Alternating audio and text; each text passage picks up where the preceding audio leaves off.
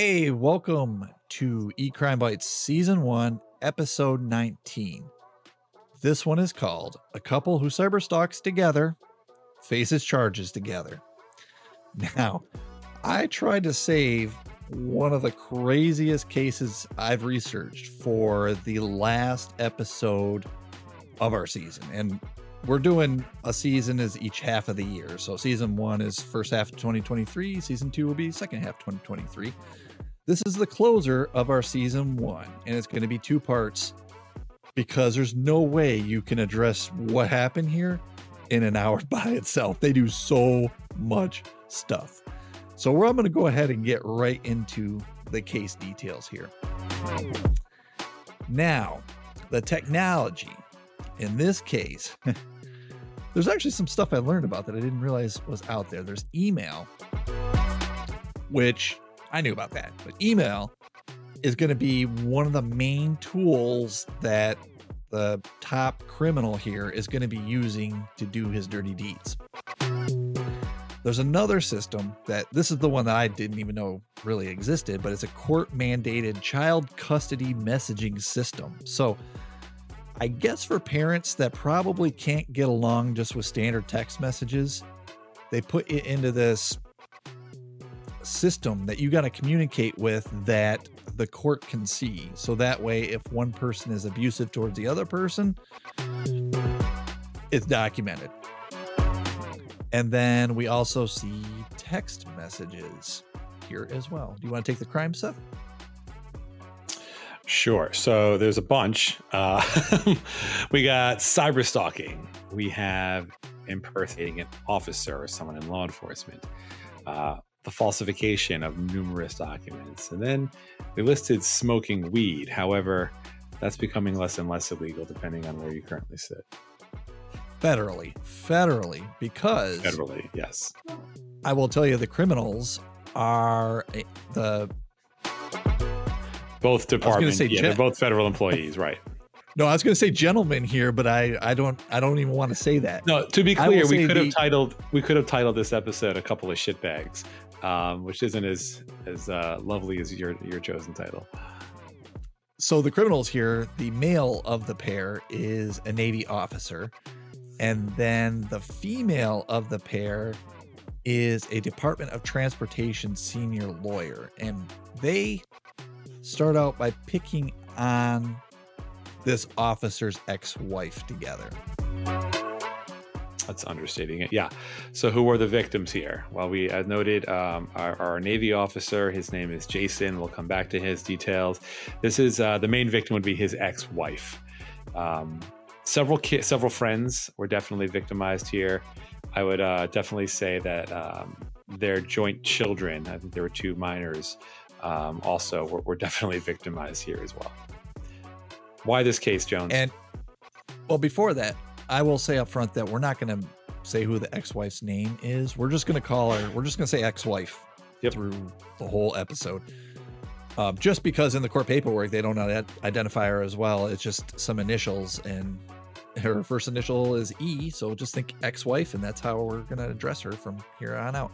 So I picked this case because, well, buy a hat and hold the fuck on, because just when you think you go, oh my God, that is horrible, buckle up, because right around the corner, there's going to be something that's going to be even more horrible.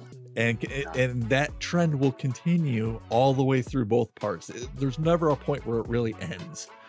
You know, I found this case interesting in that, like, you hear cyberstalking, and for me, it kind of associates with, you know, how bad things can get with like bullying with kids, right? You know, when I was a kid, you got bullied, it was in person. Now it's almost worse because people can be bullied both physically and then online, right? And, you know, maybe we'll do some cases on that in next season. But when it's adults, it moves to the fully illegal phase. And if you think about how much damage one can do if they're really dedicated to doing it, to really putting a huge burden, or if not ruining somebody's life. And that's really what this one got to. I mean, it's funny because it's so crazy that somebody could be that angry and disgruntled, and the steps that somebody would take with clearly too much free time in his naval officer job.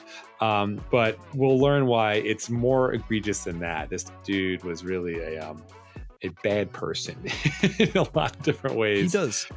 he does so much stuff that the very first comment after Seth reviewed the material and we talked about it, is Seth said, how does this guy have so much time? Like, he does so much destruction that you'd have to spend hours upon hours upon hours researching the best ways of doing it and then doing it. And it's crazy. So just buckle up is all we're saying. Yep. So I want to introduce you to the male half of the duo here. His name is Jason Michael Liddell, and he's an active duty, or I should say he was active duty commissioned officer in the U.S. Navy. He lives in Silver Spring, Maryland. So that's right around the corner from where I live. I mean, it's probably less than an hour if traffic's not holding up. And he has an ex-wife. They met in 2014. They married in 2000. Back that up. Yeah, they met in 2004. They married in 2005, and they had 2 children, which my understanding, at least when the court proceedings happened, they were minor, so they weren't mentioned either, and we're not going to mention them. But do know that while we're describing all this shenanigans and shit that they're doing, there's 2 kids involved here too. 2 young children, right? So you're going to find out that Jason Liddell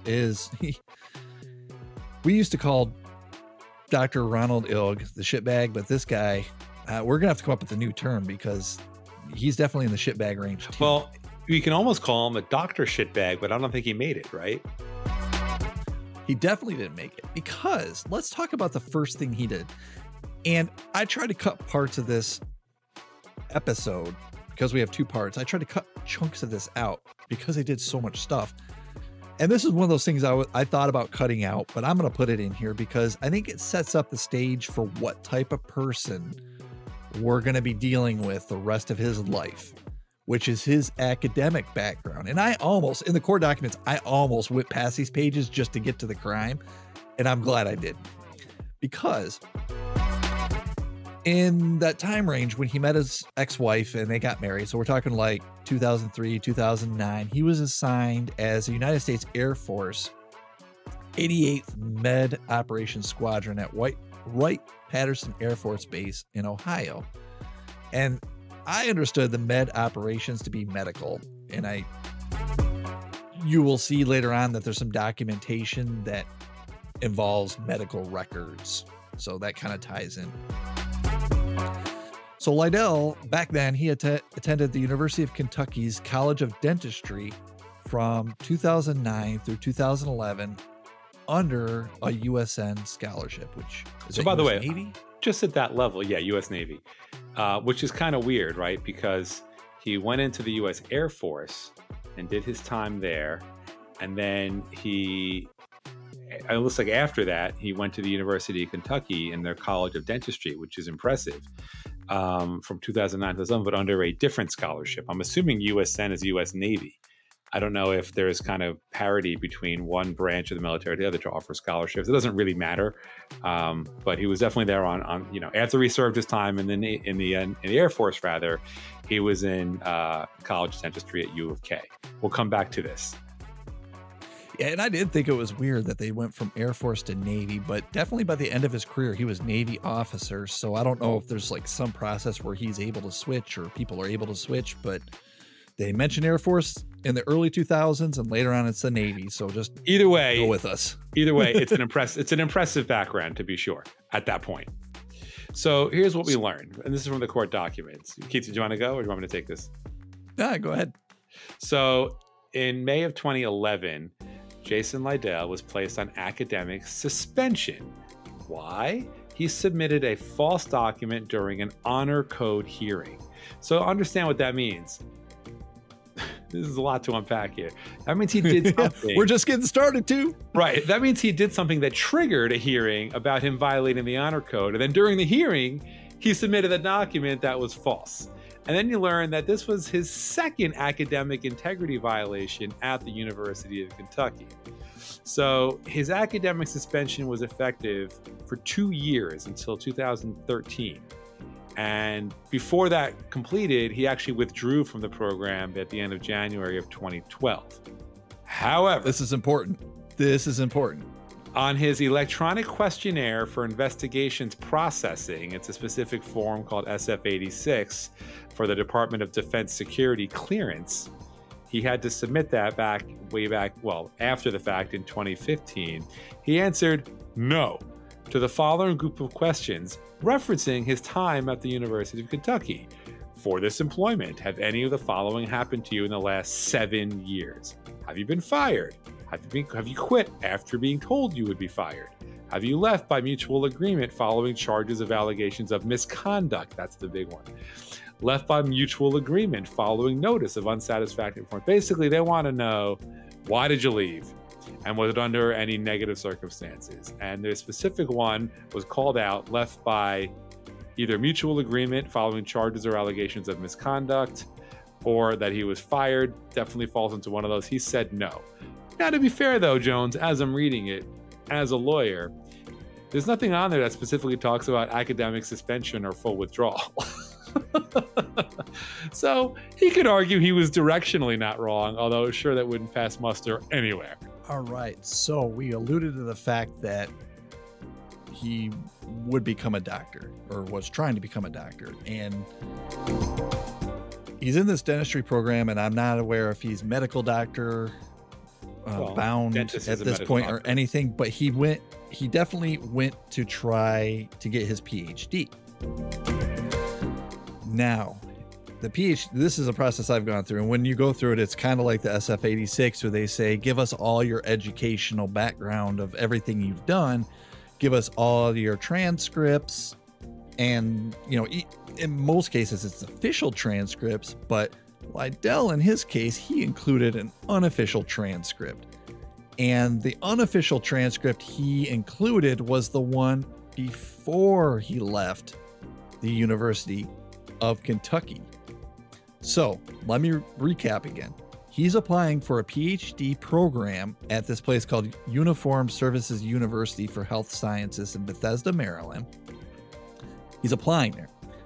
They say, give us your educational background. He says, I went to University of Kentucky. Here's a transcript. He gives them a transcript before he dropped out of the program because of honor issues. Right. And by the way, it does state on that unofficial transcript that he withdrew 7 years earlier from the end of, because this was in 2019, and in very early of 2012, he withdrew from University of Kentucky before they could throw him out. And it does state that he withdrew. So we learned he was not accepted to the Uniformed Services University on this attempt. Yep. And I actually smushed two things together. And thanks for keeping me honest here, Seth. He actually applied twice. Okay. The first time he applied, they didn't accept him because he gave them the transcript that Seth just described that had the bad information at the bottom. Well, later on, he applied again. This time, it doesn't have the negative information at the bottom. He was accepted into the PhD program at USUHS, and he reported for his assignment in June of 2018.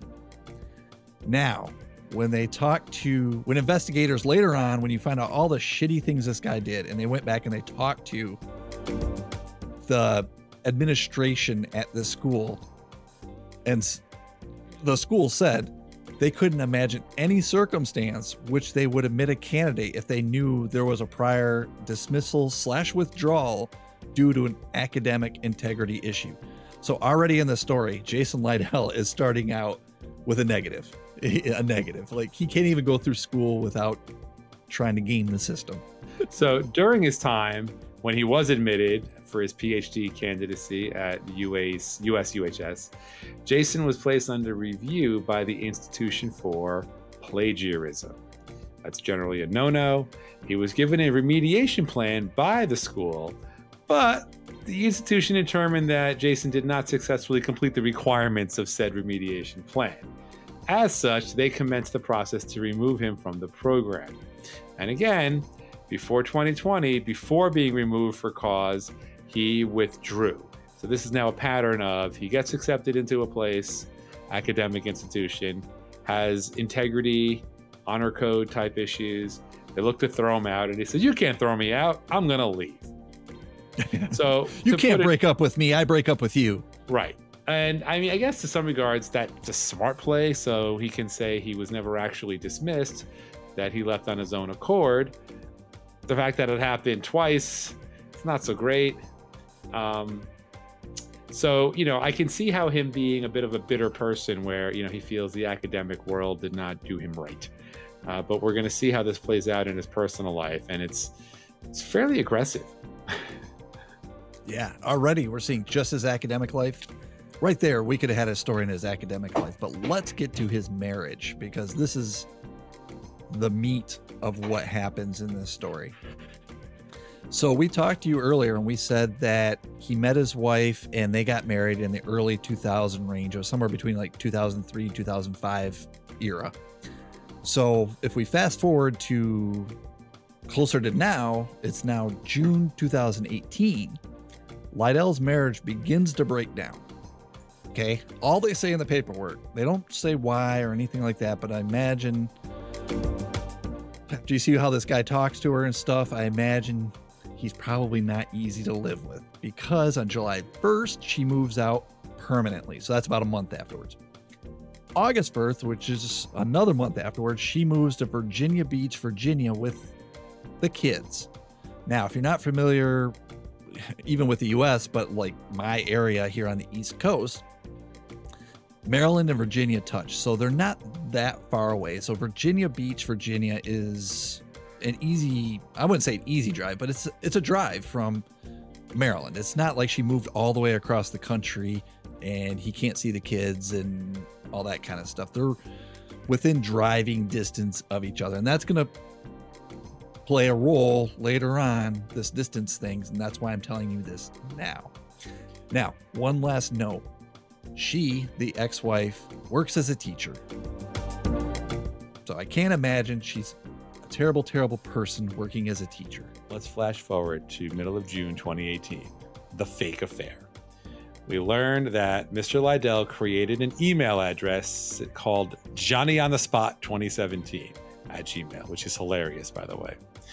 So this is a website, email address, that Lydell created that supposedly belonged to a person that he accused his ex-wife of having an affair with.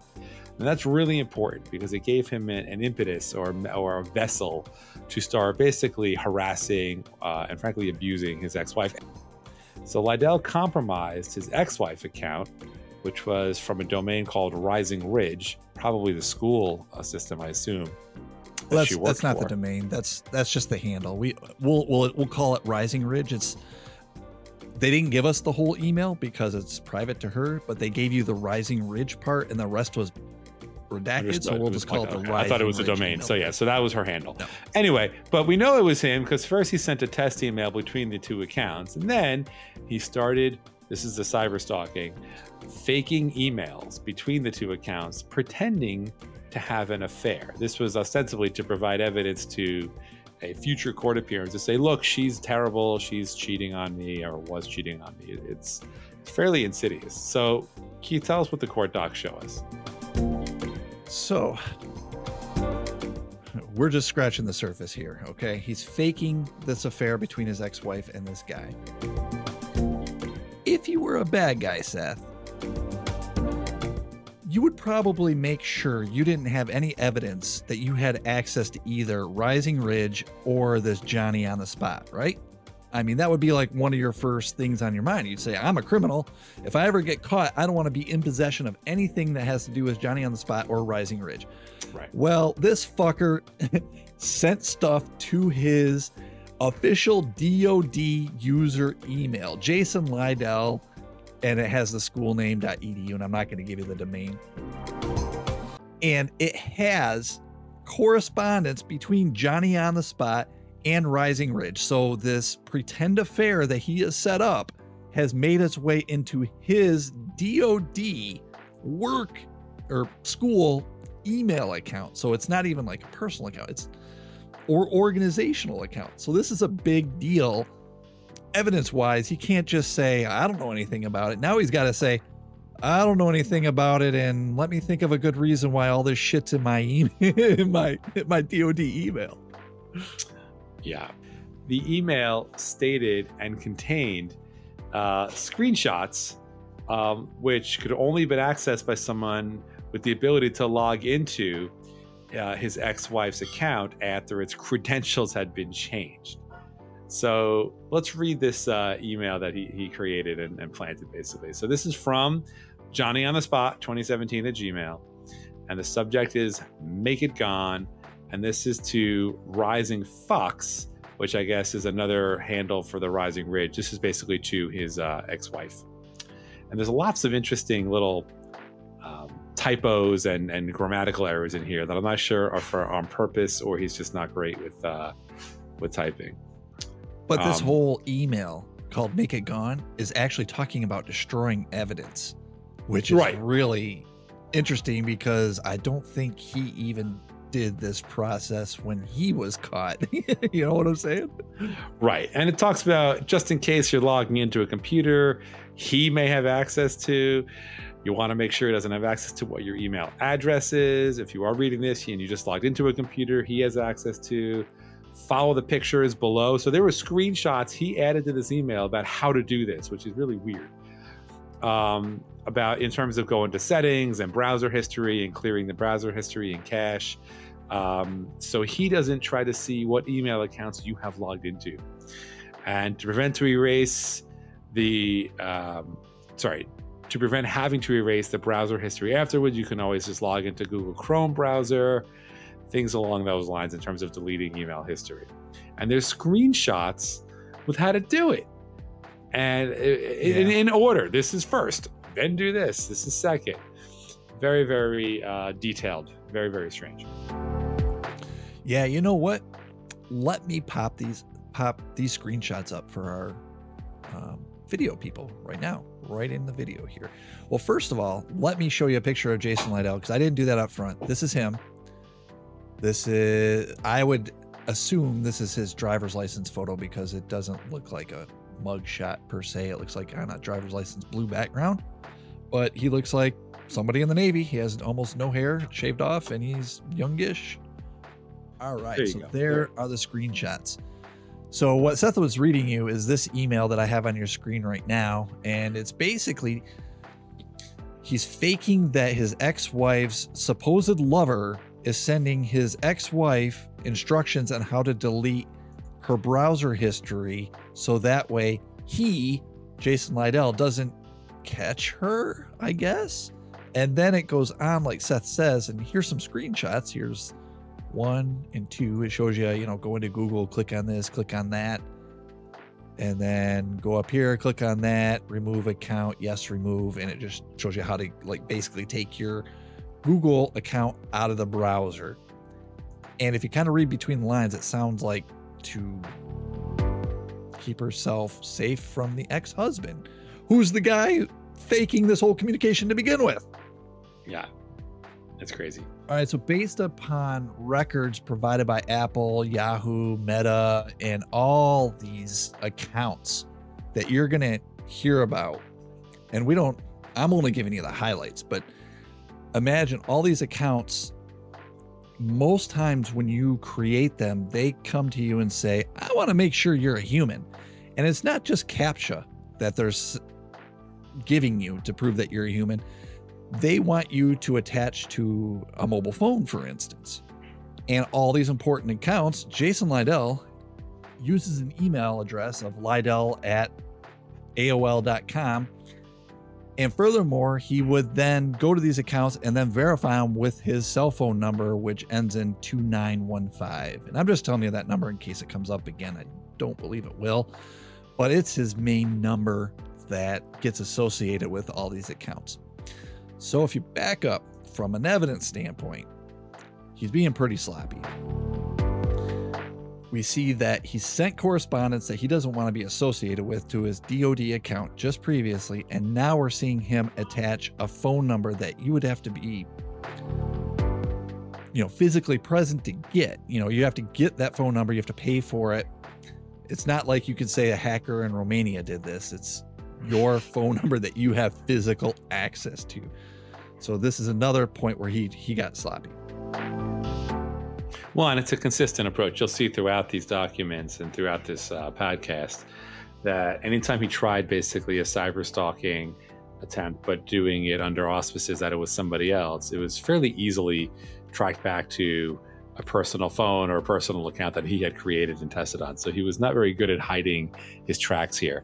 So we learned that a review of his DoD account showed that in 2018, that account received an email from a Lydell@AOL.com, another personal email account of his containing the account login credentials for his wife's account, with the subject forward of "Yo." Yeah. Jesus. And there's a screenshot in the court paperwork that it does. It says subject "Yo," and I'm not even going to show you because it's so short. It basically has the password in there, but it's not the password because it says password redacted. And you would say, oh, why are you even showing me this, Keith? Right. So later on, when investigators have caught up to him, they review an iPhone that he's in possession of. That is his iPhone.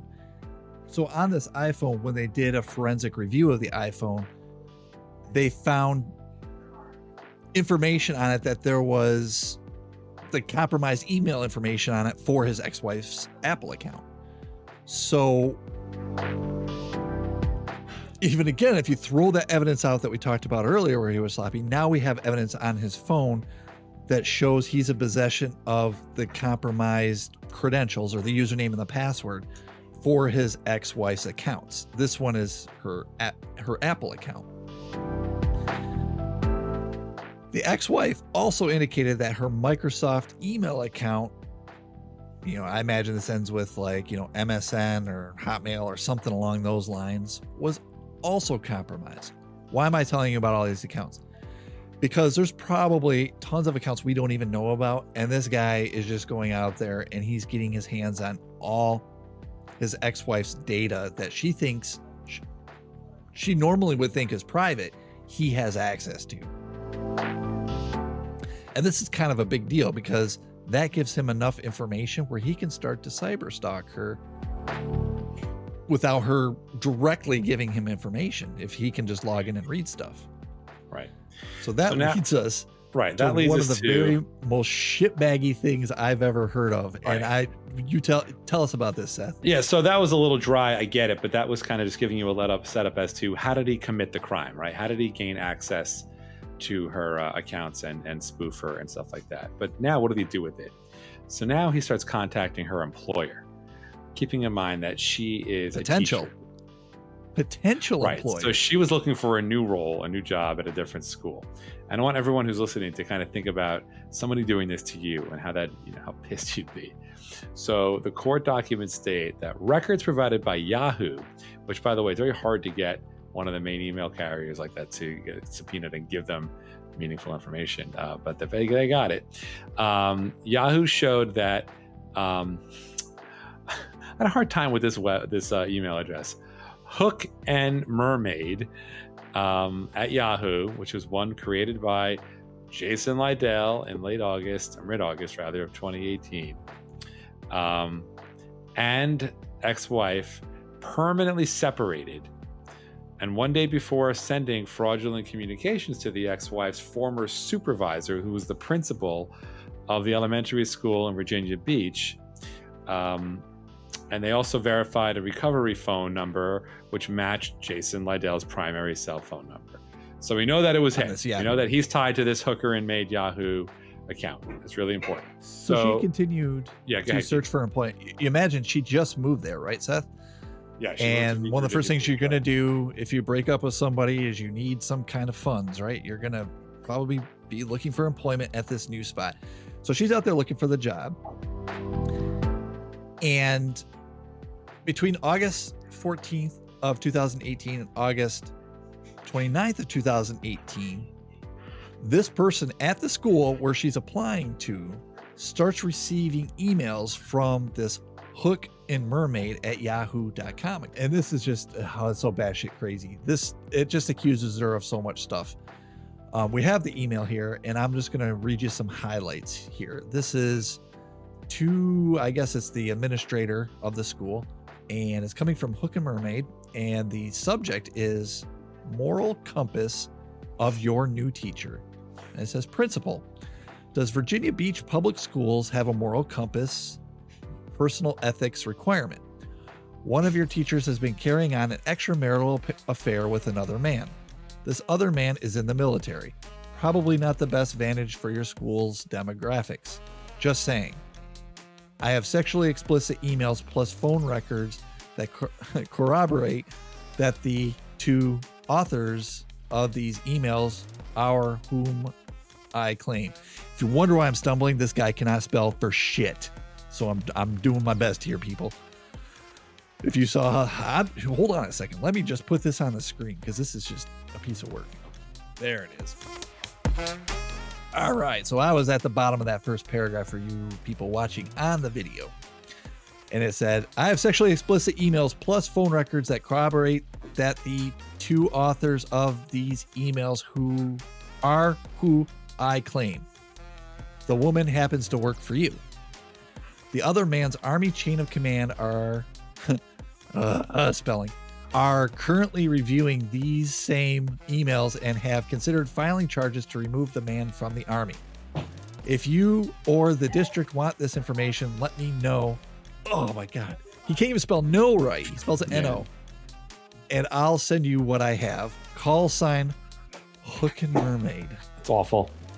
I don't know what to say about it. So we get a couple days later, 2018, in August, an email from Hook and Mermaid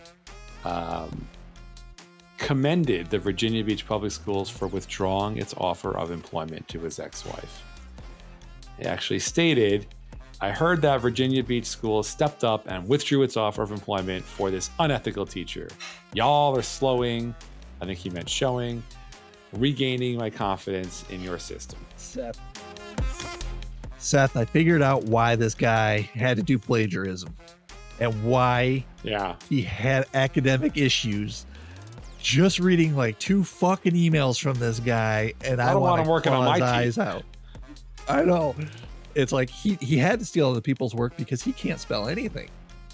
Yeah, but what's interesting is here how easily the authorities were able to trace it right back to him.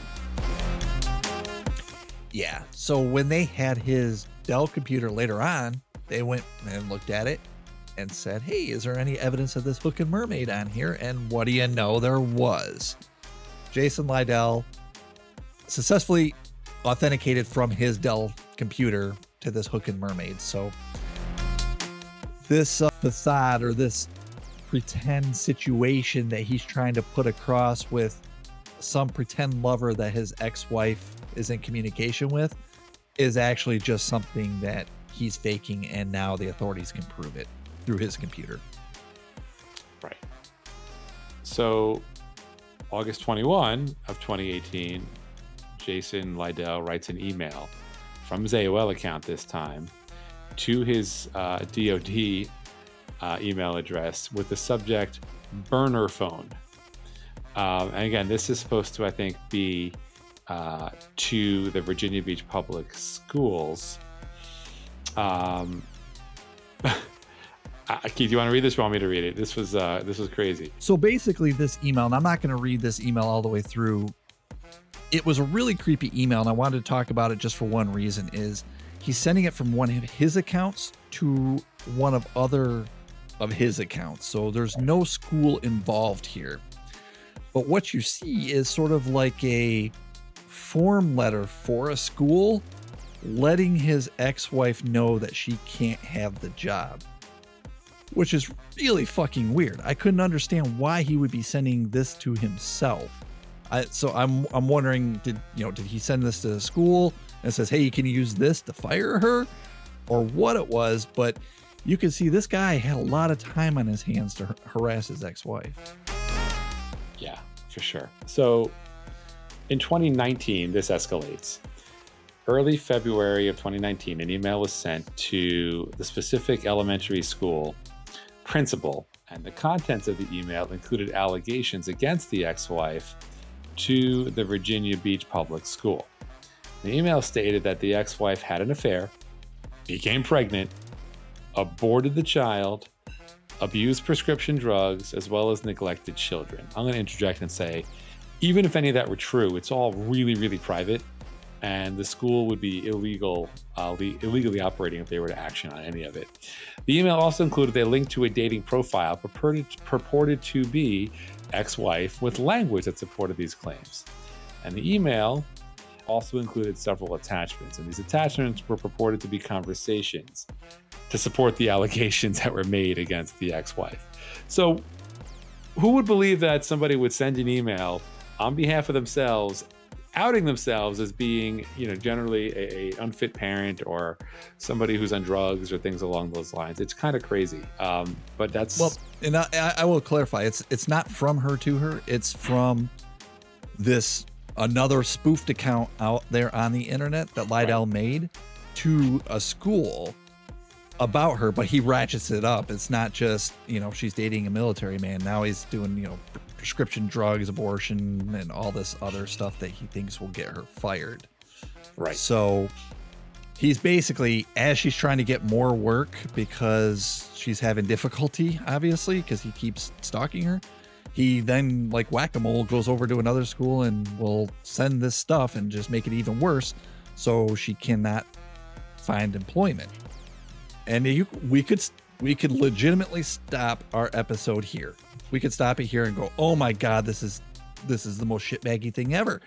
But this is just scratching the surface. Wait until you see what else they do to her. There's this person that we have been talking about that Lydell has been pretending that his ex-wife has been having an affair with. Okay. And I'm trying to shield you from all these different email addresses. There's a bunch of different email addresses, but there's this person, and they refer to this person with, the investigators finally refer to this person with the initials of MY. I'm just telling you that in case I accidentally say it again later.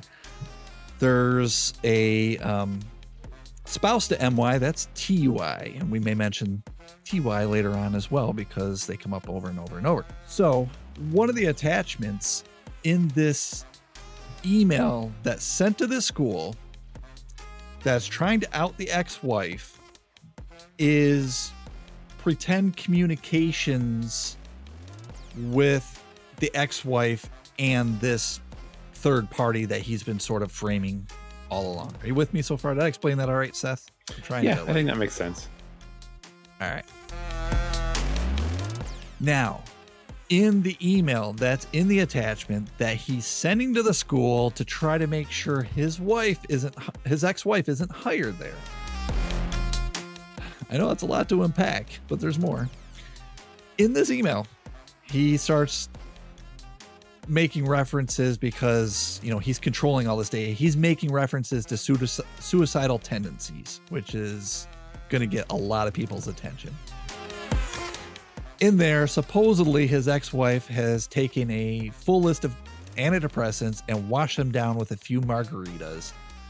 And she said in there, if I don't wake up tomorrow, I need you to know the truth. And then the email goes on to state information about the affair, that it was never supposed to get physical, and the more time they spent on the phone texting, deeper in lust, and then I fell in love. So imagine it's like a confessional coming from the ex-wife while she's supposedly dying about an affair that she's having with this other man. And this random person on the internet is sending it to the school so that she won't get hired there. Oh, and there's a tie into Hook and Mermaid. You got to mention the tie. Because this new email address actually signs off on it, formerly Hook and Mermaid. So now we have two dots that we can place together in these two accounts. Right. And the attachment that was sent to the other elementary school's principal also included a second email. And this email was purportedly sent from an account associated with the ex-wife, and it was sent to Johnny on the Spot 2017, that Gmail account we talked about earlier. And the owner of the user account was purportedly the wife of the third-party gentleman who the ex-wife was purportedly having an affair with. I'm so sorry we have to do this to you guys. Yeah. We don't have names. We should probably make up names, but there's so many people involved. There's this other couple that his ex-wife is supposedly having an affair with. That's who Seth's trying to. Well, not the couple, the husband, but she's saying the husband also had. Sorry, the other gentleman. The wife sent the email. Right. The ex-wife's boyfriend, let's call him, with initials MY. He had a wife, apparently, and the email was started by referring to the purported owner of the user account by name and followed it with formerly known as Hook. So that ties to the Hook and Mermaid email address. And the email references how the wife had to, quote, sit at Planned Parenthood alone with, I got to use the gross words. All right. Crackheads, fat, loud N-words, and lowlifes, which is spelled incorrectly, to get an abortion. Yeah. The email stated that, by the way, it was a girl. You had a daughter that you forced me to kill. And she was killed surrounded by high society. I don't really understand what that means. Thrown out with the trash like the crack whores and the rest of the black people, which is racist. It's awful. And then she corrects it. No, the N-words that were by my side. I mean, basically for making her out to be an awful racist. Fairly gross. I was so upset that I even let one of these people hold my hand while your daughter was vacuumed from me. The email also stated, vacuumed from me. Yeah, I mean, it's... And then apparently the email states that she admits to calling some of her students something, it's blacked out, retards. I mean, really awful stuff. Like, this guy basically is trying to say, what are the worst things we could articulate to a school, for a potential teacher to hire, and trying to hit it all in one shot. I mean, it was really, really vile shit here. I feel like I need a shower just reading that. Oh yeah, we're not even to the good stuff yet, people. Hang on. Yeah.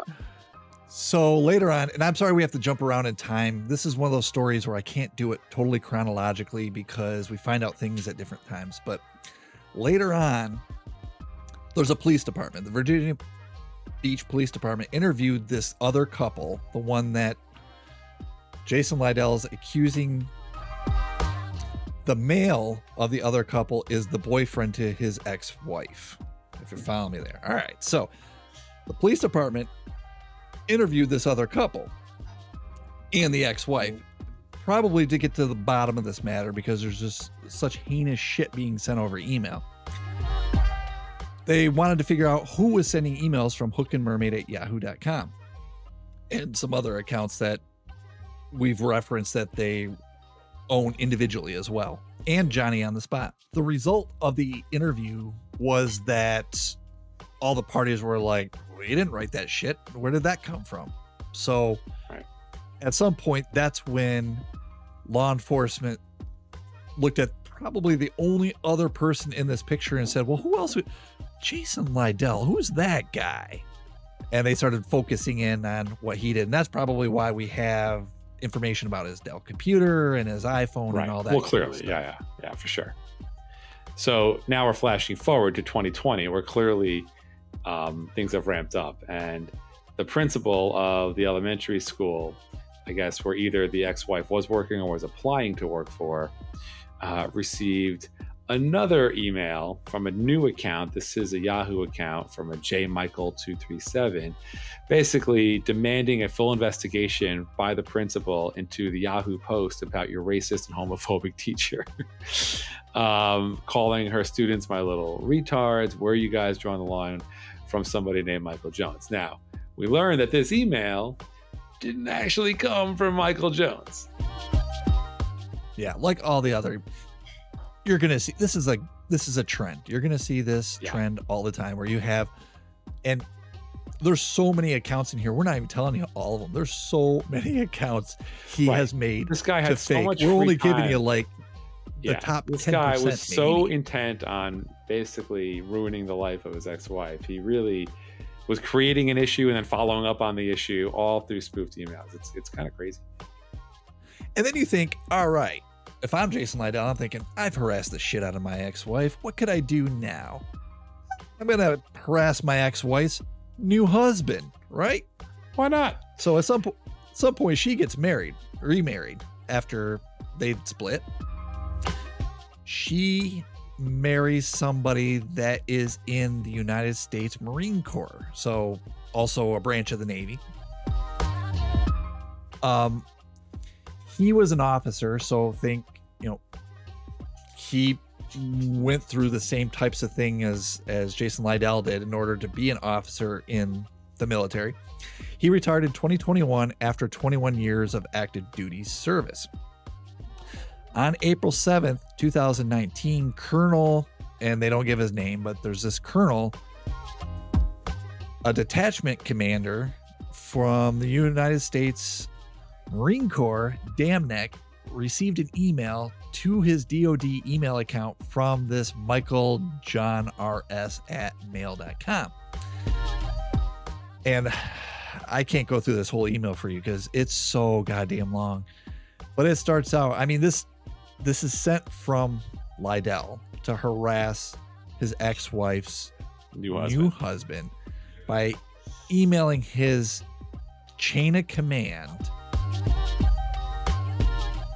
And it basically accuses that husband of being involved of having extramarital affairs with a married person that's not his wife. And he's trying to use this as basically a way to keep him, meaning the new husband, quote unquote, accountable. And he's not doing this as Jason Liddell. He's doing this as this Michael fake account on the internet. And he just goes on and on and on and saying, he's basically saying this guy's a shitbag and he has extramarital affairs and he should be held accountable and nobody's doing anything about it and somebody needs to do something about it. But they're also stating, the email's also stating that he's a terrible officer and that how, he is, insubordinate and thinks he's better than his commanders and really trying to ruin this guy's entire military character and career, which I have to imagine is a crime.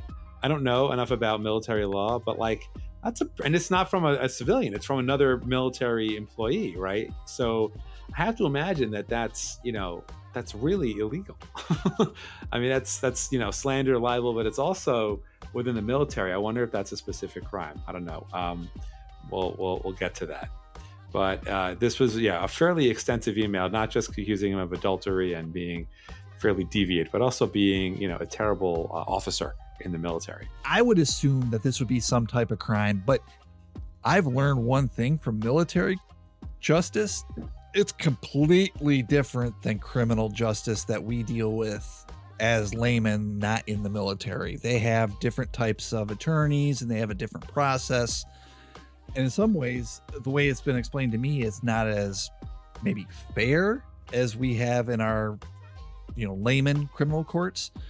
But I would imagine, especially if something happened to this new husband, Liddell would have to be held accountable for this. He'd have to be. Yeah, well, time will tell on that. And he signs it off as Michael Jones, like he did in the other email with the Michael. And his tagline under his name is whistleblower and concerned taxpayer. How honorable. Yes. So, based upon records provided by the internet service provider that was ultimately investigated, we learned that this sender, Michael that was sent, that had sent the note to the military, was an IP address associated with the email's account creation, consistent with the IP address of Jason Liddell's home internet service when his account was established back in 2017, and the most recent login activity in 2019 resolved to his DoD campus in Bethesda, Maryland, where he was employed. So basically, a very simple forensic backing into of the facts said, yep, it was Jason Liddell. We can see that it was his home computer and that it was his address where he works. Furthermore, the court found that there were false statements made to Child Protective Services. So if you thought that this couldn't get any more shitbaggy, it does. So now we've got him engaging against harassment against his ex-wife, harassment against his ex-wife's new husband, and now he's messing with his own kids. And this, I think, was really maybe the last straw on the shitbag level here. Keith, walk us through what he did with CPS. Well, so what the court documents claim is that he exhibited a pattern of alienation of his two kids against his ex-wife, which just kind of blows my mind because it sounds like she's an elementary school teacher and you would think she would probably be the person you would want those minors' kids with, but he tried to alienate them. And why? Why did he do this? Well, one of the things that he was really pissed off about was she had claimed to his military retirement income. Right. So I don't know how many times we'll mention it throughout, this part and the next part, but that's kind of a theme that comes up. He'll talk about the income in his rants and emails when he wants certain things. So that's sort of an underlying tone of one of the things that he wants. And so CPS, which is Child Protective Services, if you're listening to this from a different country, this is like an organization that will step in if they think kids are being abused in a home. This organization, CPS, gets abused a lot by split families. What happens typically is you have a father or a mother that are pissed off at each other, and they will say, the other party did this to the kids. So that way the CPS people will come in to your home. You don't have a choice. They come into your home. They will check it out. They'll say, like, for instance, you beat your kids, or you're not feeding them enough, or you're playing porn in the middle of the day and they can see it.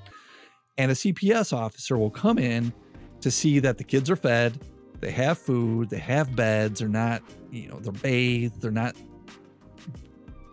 sleeping in their own feces or anything. Basically, very minimal checks to make sure the kids are okay, and then they leave.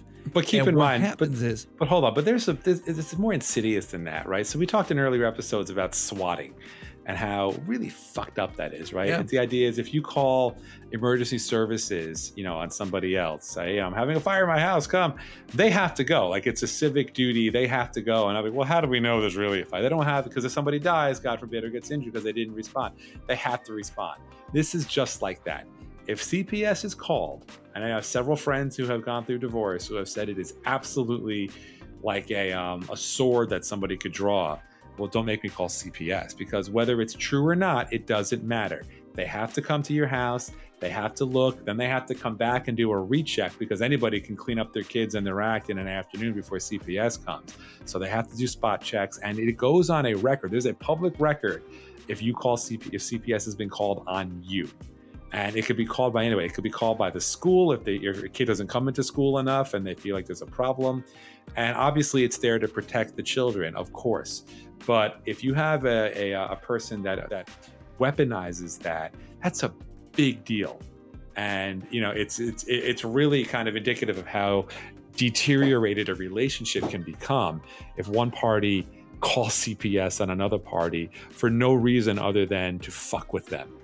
And it's really, as a parent, I can tell you, however much you might dislike your spouse or how angry you are with them, if, the idea that your kid should be unimpacted is kind of important. So by calling CPS into play, you're kind of indirectly or directly involving your kids in your shit.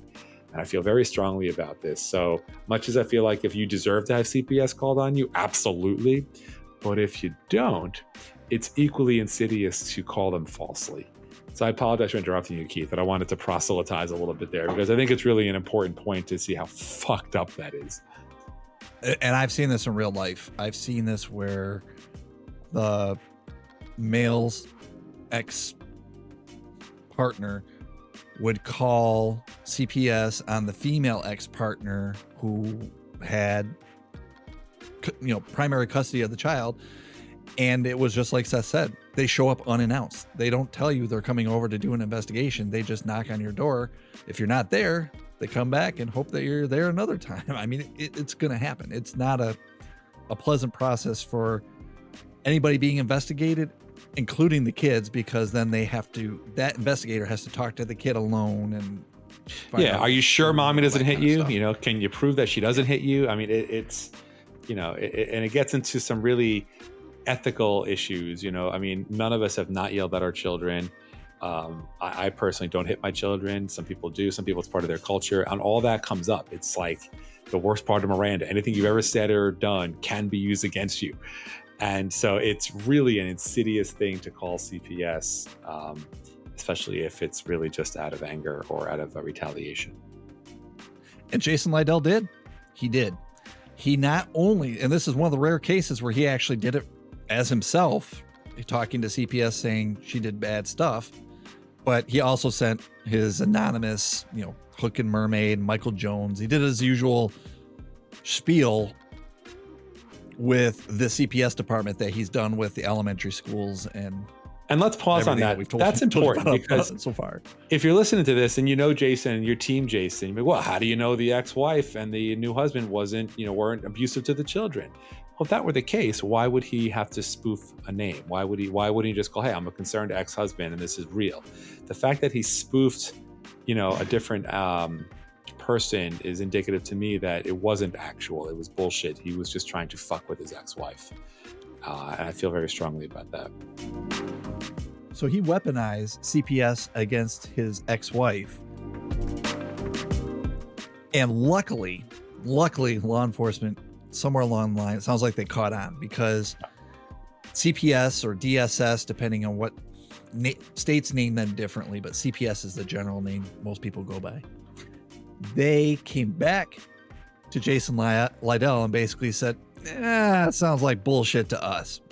But they said in much nicer terms, like, well, they looked at it and they said it was unsubstantiated. But I think the point is they were suspicious of the actual assertion or allegation. And by the way, I think DSS is Department of Social Services. I think that CPS is a division underneath DSS. Yeah, you're right. Okay. And again, you could say, whoa, that was a hell of an episode. Hold on, because Jason is now starting to fake emails from his wife that we need to talk about. So, one of the things he faked was an email from his ex-wife to him directly. So imagine he had his email, he had his AOL account that we talked about. He receives this email from his ex-wife's account, and it goes something along this. This is what was said, and I'm going to read it to you, but there's one point that's the most important because that drives an event that's about to happen that changes the ex-wife's life dramatically. So the email says, Jason, nice try, asshole. And then some name and I are going to get married. So I imagine that name is her new husband. She goes on to say, this email that he drafted, that he had to think about this and write it, is so fucked up. Oh yeah, it's horrible. It says, you think that I would let my girls get in the way of that? Okay, here we go. He has promised to stop touching the girls. He loves me. Okay, so that key sentence right there, if that says the new husband is touching the children, and that's going to drive something that happens soon. But I'm going to go ahead and finish this email for only because it's so funny. So he goes on, and this is the best part. He is more than just my gravy train, dick. I can make more children. This is real love. The girls are tough and will fight through this.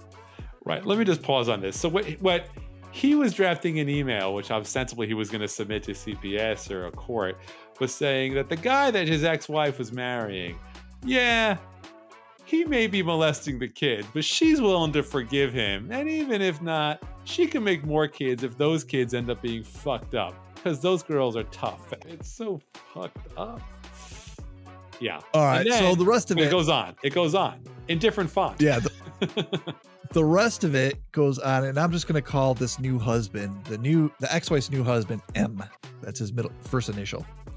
So M's chain of command knows about our affair and don't care. We have been dating since September 2018.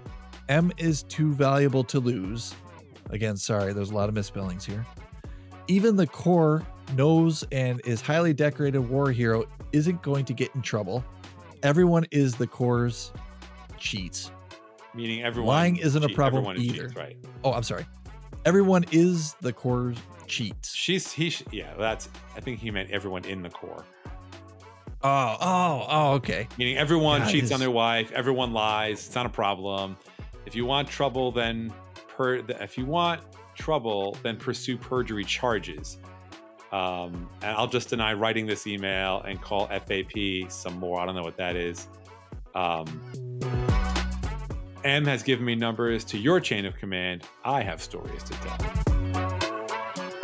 Yeah, that's so messed up. Yeah. But what did we learn? The courts figured, the authorities figured it out. Well, no, not initially. So basically, this is the touching the girl's email. That's sort of how we'll refer to it. This is then used by Jason Liddell as an excuse to get emergency custody of his two children. Right. In a Virginia Beach court. Now, Virginia Beach, if you're not from my area, it's a different state. So you're going across state lines. There's a lot of shenanigans and craziness that you're going to have to deal with court-wise, because Virginia is a different state than Maryland, and usually these custody issues get hairy across state lines. Now, of course, law enforcement, they get, later on, they get this information and they go talk to the ex-wife and they go, hey, have this suspicious email from Jason, says you wrote it. Did you write this? And the ex-wife said, no. They performed some forensics. And that forensics makes it look like it could come from the ex-wife.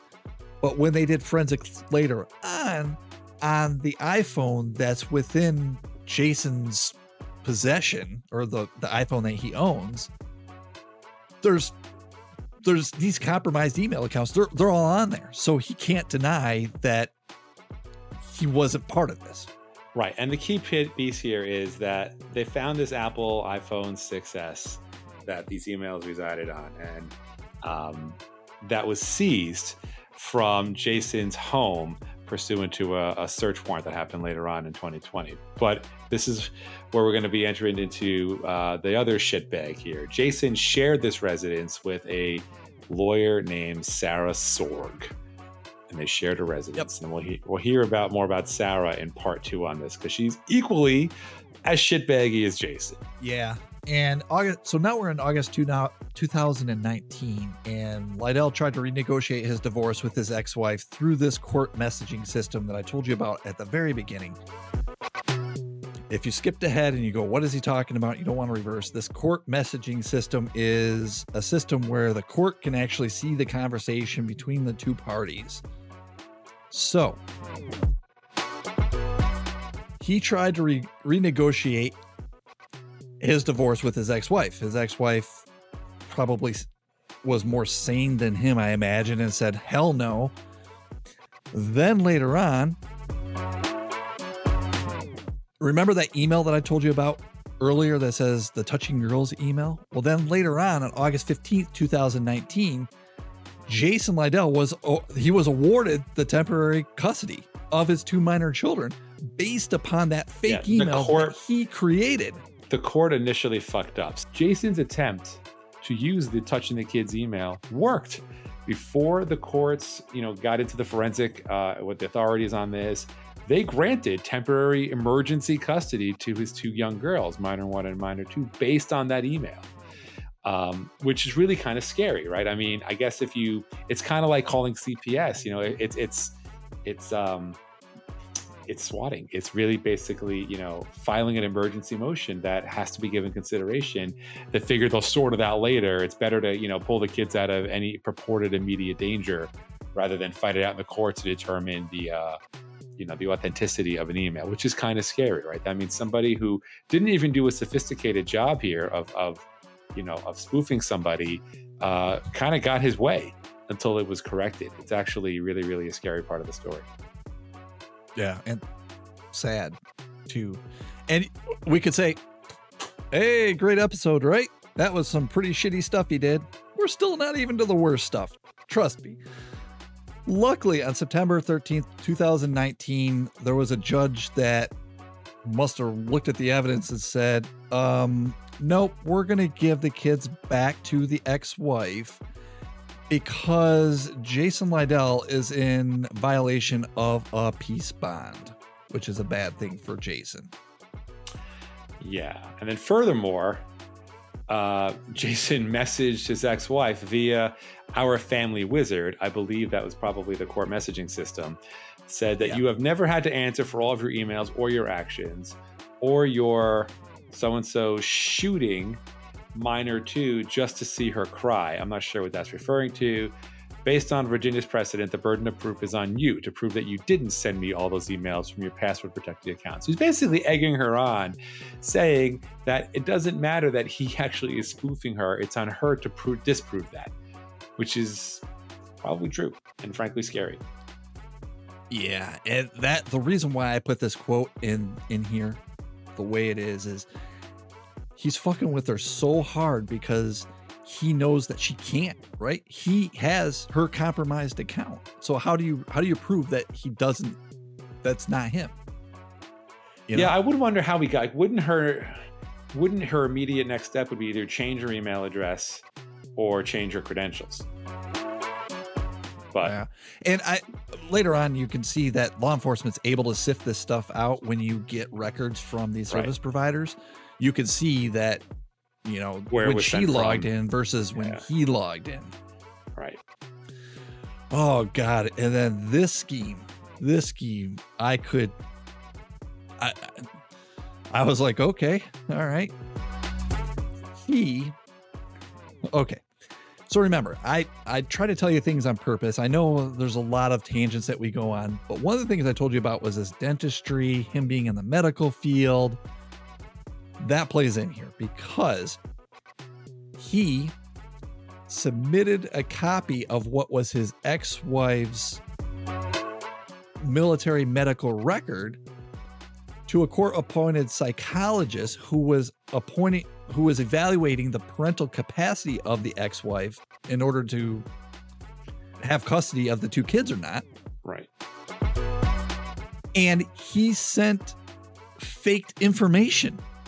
He didn't give the psychologist a true medical report about his ex-wife. It was a medical report that was faked, because why would Jason Liddell ever give anybody the truth? That would go against everything he stood for since the University of Kentucky. Or prior. So what was interesting about this medical record forgery was I wanted to know more about this, and there wasn't a whole lot in the court paperwork.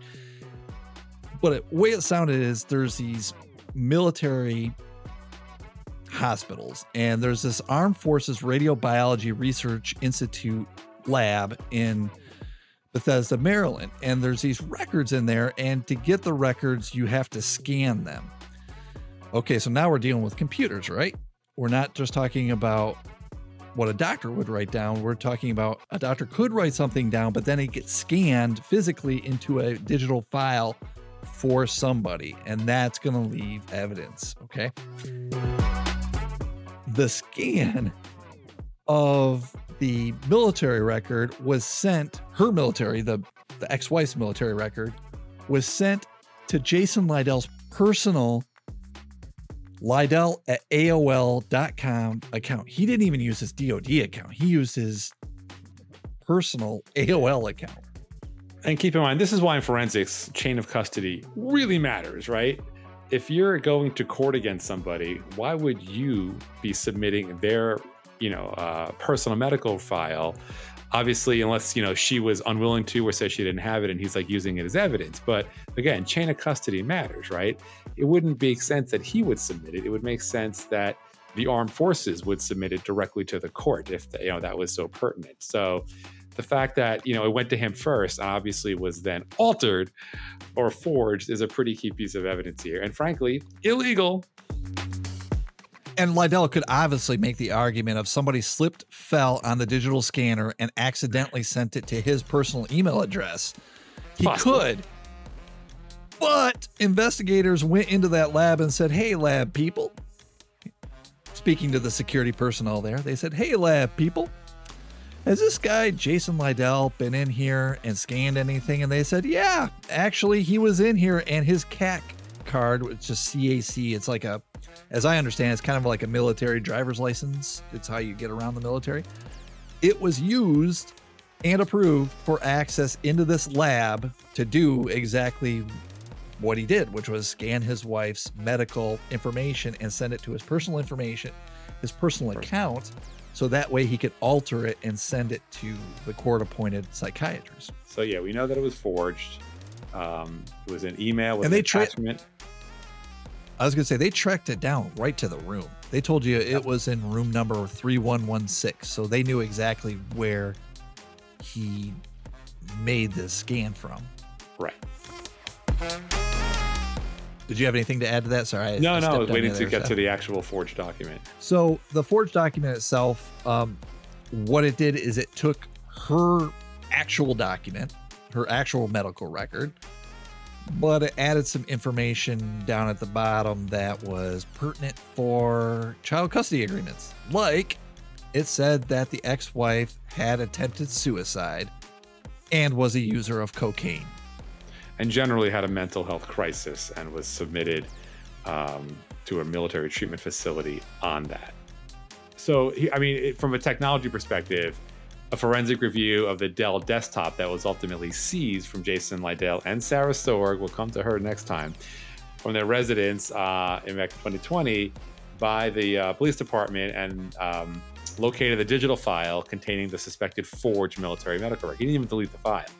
And because the court-appointed psychiatrist sent her report to the court and there were limitations on the disclosure, Jason would not have had access to that document unless he submitted the document to the court-appointed psychologist. And they knew that it was him. They caught him red-handed on this.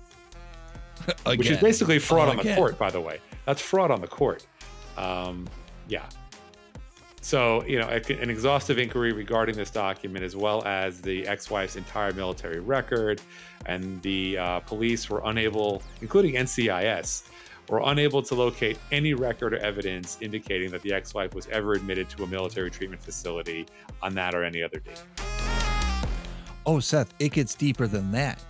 They didn't just stop there. They went to the physicians that were supposedly on her medical record that, made these notes of her being on cocaine and suicidal. So there's two physicians. They don't name them, but one physician said he definitely did not author the notes. So they showed him the notes and he said, "This is not me. I didn't author this." So right there, that shows you that was false. But the second one was, I thought this was almost humorous, where physician 2 said, "I wasn't even at Wright-Patterson Air Force Base at the time that this note and this alleged medical military treatment that I gave her, I wasn't even there, so I couldn't have done this." So in both instances, that shows that someone like Jason Lydell put that information in there. Yeah. So, the court ultimately stated that the forged military record of the ex-wife did not play any significant factor into evaluation because she was unable to verify its authenticity. Thank God. Yeah, but it was noted that if the military medical record were deemed to be authentic, the psychologist for the court advised investigators that it would have resulted in the loss of custody for the two children. So he was on the right track to really screw her over. He just didn't do it in a way that was effective. But it is scary that that's how much fraud he was willing to commit to get his kids back. It's really, really sketchy. And with that brings us to the end of part 1. And I made this division here because all the crimes up to this point was just Jason Lydell versus his ex-wife. And if you think these are bad, these are probably only 50% bad compared to what's coming down the road once he has a new weapon named Sarah Sorg, who's a lawyer who then starts dealing on the legal front for him. So you can see this. He's had a lot of weapons so far with forging emails and medical records, but now that he's got a lawyer to do his business for him, you're going to see even more craziness come out in this case. So please do stick around for part 2. It's going to be so much more crazy than this, and we're going to try to go out on a bang for season 1. And with that, did you have any parting shots, Seth, before I just... No, I mean, it was just, it's an interesting escalation of shitbag behavior. And look, it's, you know, part of the reason I work hard on my marriage. I want to have a good relationship, and, you know, but to be that level of vitriol and anger and, you know, to really try to ruin the life of somebody is really a horrible way to live. Like, what an awful human being. And look, I'm sure there's another side to the story. Maybe the ex-wife did some horrible things to him. We don't know that, but this is not the way to go about it. And just kind of feels, like I said, I want to take a shower after this. Seth, I don't have anything to add to this because this case has been so crazy, and I've been just saying over and over and over, it's going to get crazier. But a wise man once told me something that I want to share with you, Seth, that sums up this whole case.